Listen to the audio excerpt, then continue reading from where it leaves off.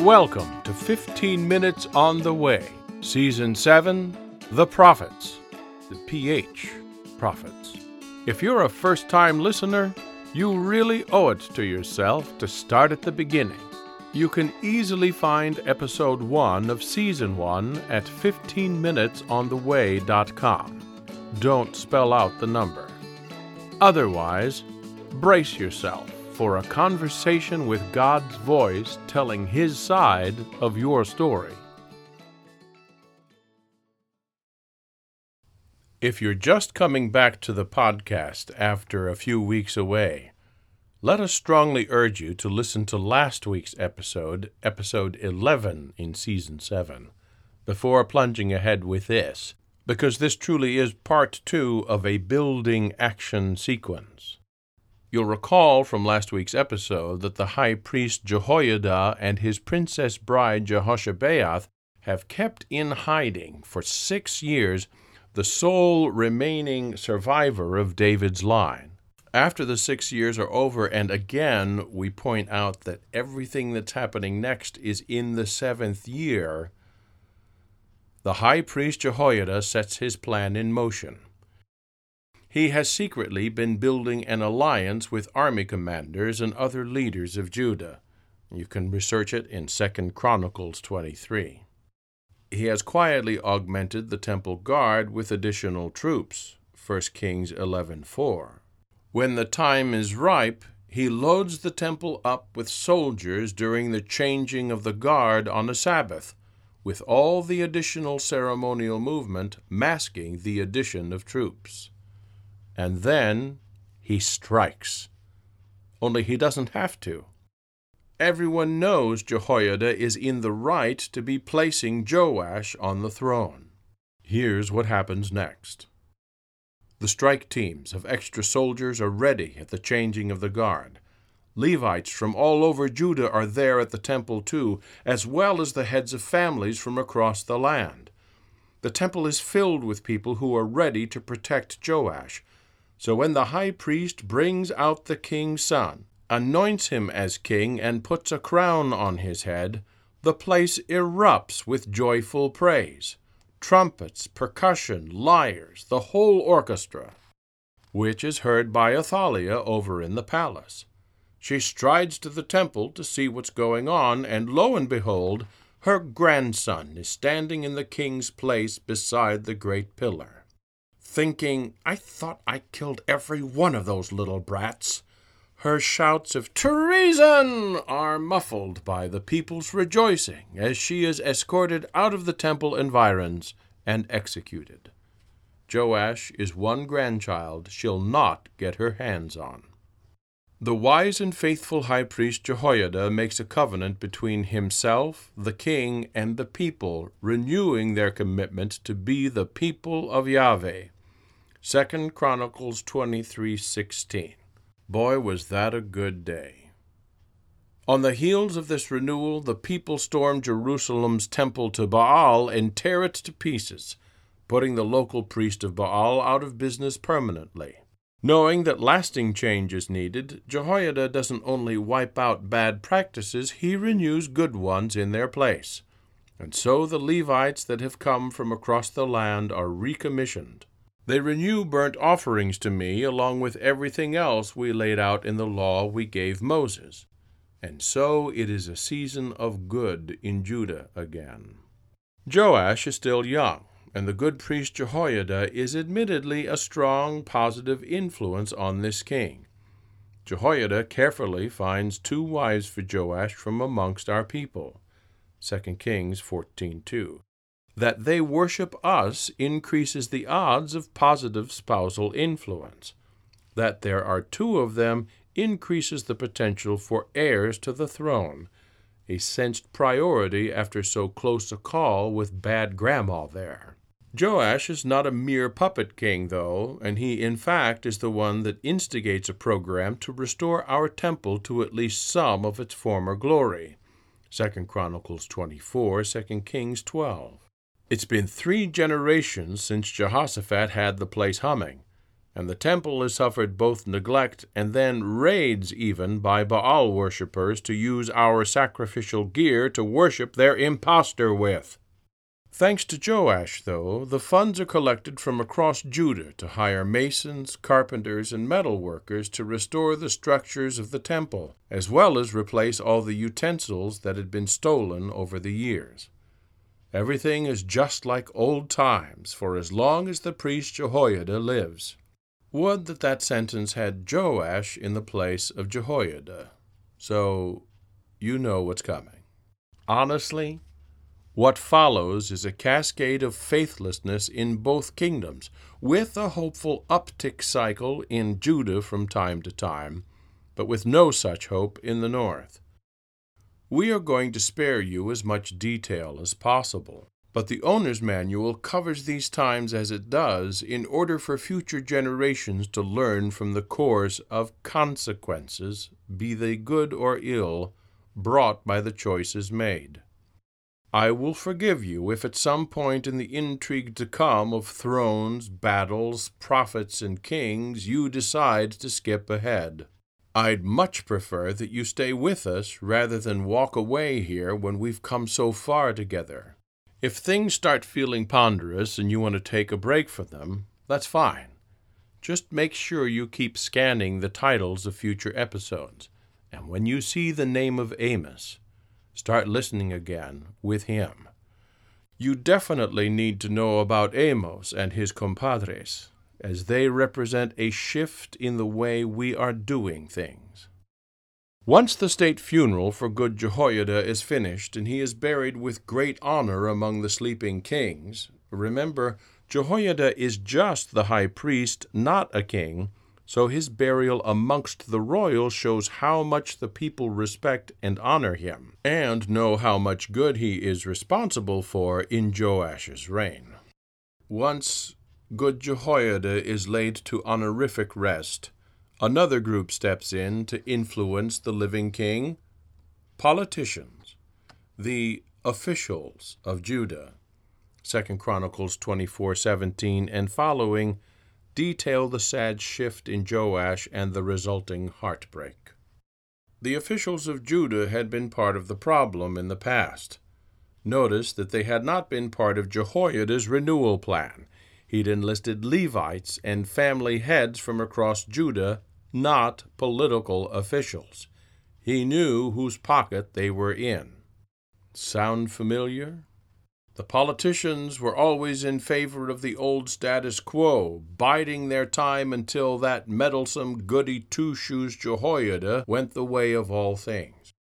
Now they managed to quickly wheedle their way into Joash's thinking, convincing him that all this focus on me is a mistake, telling him they'll give him all the support he needs. They just want one little change and ask that the deities local to their jurisdictions, who really know the territory, be allowed to handle everyday life again. Among other things, they miss their kickbacks from the neighborhood shrines. Unbelievably, Joash actually listens to them, reigniting the fires to Baal and Asherah across Judah, setting up new idols and worship poles to them. I send prophets among them to bring them back to me, but they won't listen. Not all are caught up in the new policy, though. The son of Jehoiada, noble Zechariah, Yahweh has remembered. Yep, elephants have nothing on me. Zechariah follows me still, and my spirit falls upon him. He preaches the now age-old sermon: follow Yahweh, and he is bound to cover and protect you. Follow another God, and Yahweh will let them take care of you, just like you're asking them to. Since you've clearly let go of Yahweh, he's letting go of you, because you asked him to. So swift and complete has been Joash's shift of attitude that Zechariah is executed for daring to proclaim this. Zechariah's dying words are, "May Yahweh see this and call you to account." That's in 2 Chronicles 24:21. And so when the army of Aram comes up against Judah later that year, neither Baal nor any of the other gods to whom Judah has turned show up to help them. The enemy wins, sending spoils back to their king in Damascus, leaving King Joash severely wounded. You'll recall it was the aristocratic politicians that instigated the abrupt shift in Joash's policies. The hearts of many common people knew better, but they were powerless. However, Joash's servants, commoners themselves, have watched the king's sequence of betrayal of the noble priest Jehoiada and of me. They've even witnessed Joash's murder of Jehoiada's son Zechariah in response to Zechariah saying exactly what his father would have said in response to the king's treacherous about-face. With Zechariah's dying call to avenge his murder in their ears, Joash's common servants quietly increased the king's severe injuries from his battle with Aram to the mortal level, and he dies upon his bed. When he is buried, he is denied the honor given his noble high priest. Joash is not entombed alongside Jehoiada with the kings who'd gone before him. He is instead buried with common folk. Somehow the pattern that's become clear to you escapes the kings of both Israel and Judah. There's really just one very simple need: to at least try to look to and follow me so that I can serve as, well, me. Protector, defender, supplier, provider, all that. But I am required by righteousness to abide by our contract with Moses and all the people. Were I to transgress the contract, I would cease to be sinless, cease to be perfect, cease to be myself. Would the universe be unmade? No one is going to find that out, because I am going to abide by that contract. And you don't need me to remind you that just as the contract, also known as the covenant I made with the 12 tribes, the contract binds or releases my protection and provision to and from Israel, it also binds or releases the land from them as well, which somehow is something these guys haven't managed to learn, though it's crystal clear to you just sitting there without even having prophets knocking on your door with helpful reminders. Let us return to Jehu, who's been reigning up north during most of Jehoash's reign in Judah. Jehu has made some strong strides to set Israel straight, but the sin of Jeroboam is so deeply embedded in the thinking of the northern kingdom, even the reformer Jehu can't do away with it. So I have to keep my promise. I don't necessarily cause the neighbors to start pecking away at Israel's borders, but when they do, I am no longer bound to keep them out. Israel has released me from our covenant by their repeated violation of their responsibilities required in that covenant. Once again, the covenant now in fact requires me to withhold my blessing and protection. I have held off as long as possible. Even now I am still preparing prophets to call my people to repent and return to us and reignite the covenant so that I can cover them. Unless they do, however, I am forced to abide by the terms to which we and the people agreed and swore our compliance. Therefore, pieces of the land of northeast Israel begin to slip away, as none of the non-divinities being worshipped in the north appear to aid Jehu against the attacks of Hazael, king of Aram, Syria. Hazael means whom God sees, 2 Kings 10:31. And so, though he was obedient to a point and brought an end to much of the wickedness in Israel, because Jehu leaves so much compromise and evil in place to continue the corruption of my people, Jehu rules over less territory at his death than when he first began to reign. Jehu's son Jehoahaz, of course, continues in his father's pluralistic footsteps, and so Aram continues to have success in pecking away and gaining more land from Israel at her eastern borders. 2 Kings 13:1 summarizes Jehoahaz's reign. There is a brief moment of perspicacity in Jehoahaz when he cries out to me for help. Sadly, this moment is more or less reached through the process of elimination, as none of the other gods seem to have been able to help, to whom he's looked first, second, and third. This cry is mostly a might as well give old Yahweh a try.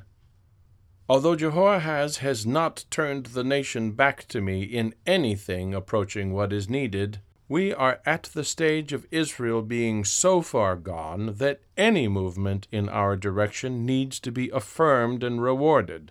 We thus remove the Syrian threat to the extent that those who'd lost their eastern homes can return to them. Note that we do not give Jehoahaz a victory over Hazael.